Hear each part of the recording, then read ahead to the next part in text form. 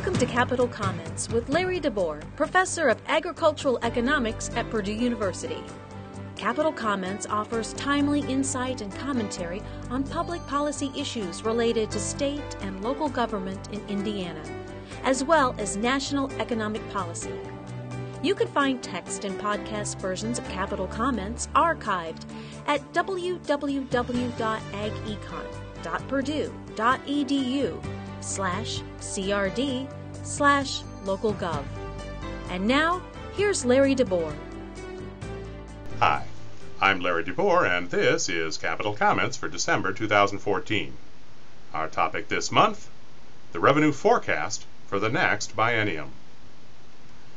It's the holiday season, and in the Indiana State House, that means one thing: time for the state revenue forecast. Legislators gathered in room 404 on December 18th to learn how much money they'll have to work with for the 2016 and 2017 budgets. First came the economic forecast, though. The forecast committee's economic consultants spent an hour talking about the modest prospects for economic growth, falling energy prices, possible interest rate hikes by the Federal Reserve, and all that. It was a good presentation, and everyone listened patiently. But let's face it, what we really wanted to hear were the revenue numbers. Then we heard them. For fiscal 2015, revenues will be down $129 million from the forecast last December. For 2016, up 2.4%, or $361 million over 2015. For 2017, up 3.2%, or another $482 million over 2016. That 2015 shortfall shows the hazards of forecasting. The April 2013 revenue forecast that was used to write the budget for 2015 was just too optimistic. The December 2013 revision knocked $413 million off the original budget forecast. Through this November, revenues were short another $85 million, and by the end of the year, that shortfall is projected to be $129 million. Indiana incomes have grown more slowly in 2014 than expected a year ago. The new forecast cut the estimate for the income tax by $158 million. Gaming revenues were cut by $52 million, too, because of unexpectedly fierce competition from new casinos in neighboring states. But corporate income taxes and insurance taxes are doing better than expected, which added revenue to the 2015 forecast. Tax cuts caused part of the 2015 shortfall compared to the original April 2013 forecast. That forecast had inheritance tax revenues at $115 million, but the General Assembly eliminated that tax earlier than expected. The economic forecast has Indiana income and retail sales growing faster by 2016, which leads to more rapid sales tax growth at 4.1% in 2016 and 4.7% in 2017.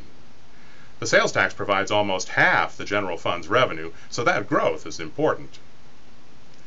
Individual and corporate income taxes will grow more slowly than that, partly because of scheduled tax cuts. The individual income tax rate will drop from 3.4% to 3.3% in 2015 and to 3.23% in 2017. The corporate income tax rate has been reduced each year since 2012, and the cuts will continue through 2021.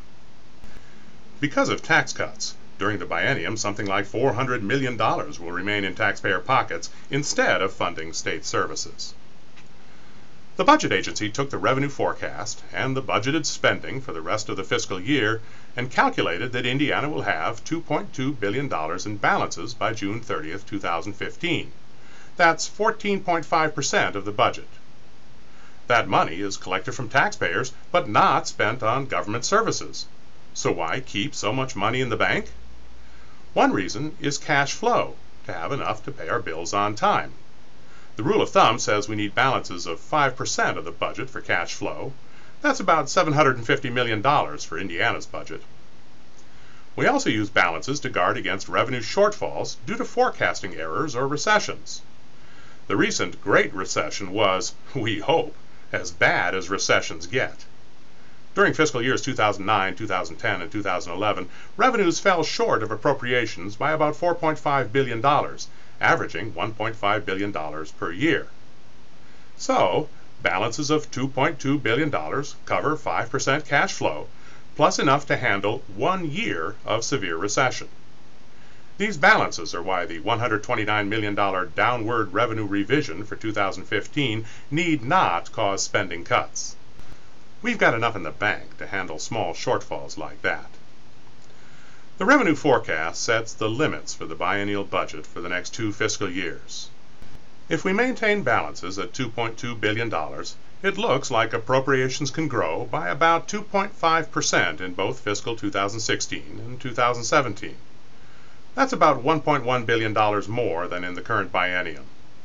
It's enough to handle inflation and population growth and maybe a little bit more. It's not enough to grant very many items on the spending increase or tax cut wish lists of legislators or interest groups.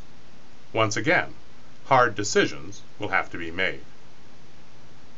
And that's Capital Comments for December 2014. I'm Larry DeBoer. You can find text and podcast versions of Capital Comments archived at www.agecon.purdue.edu/crd/localgov.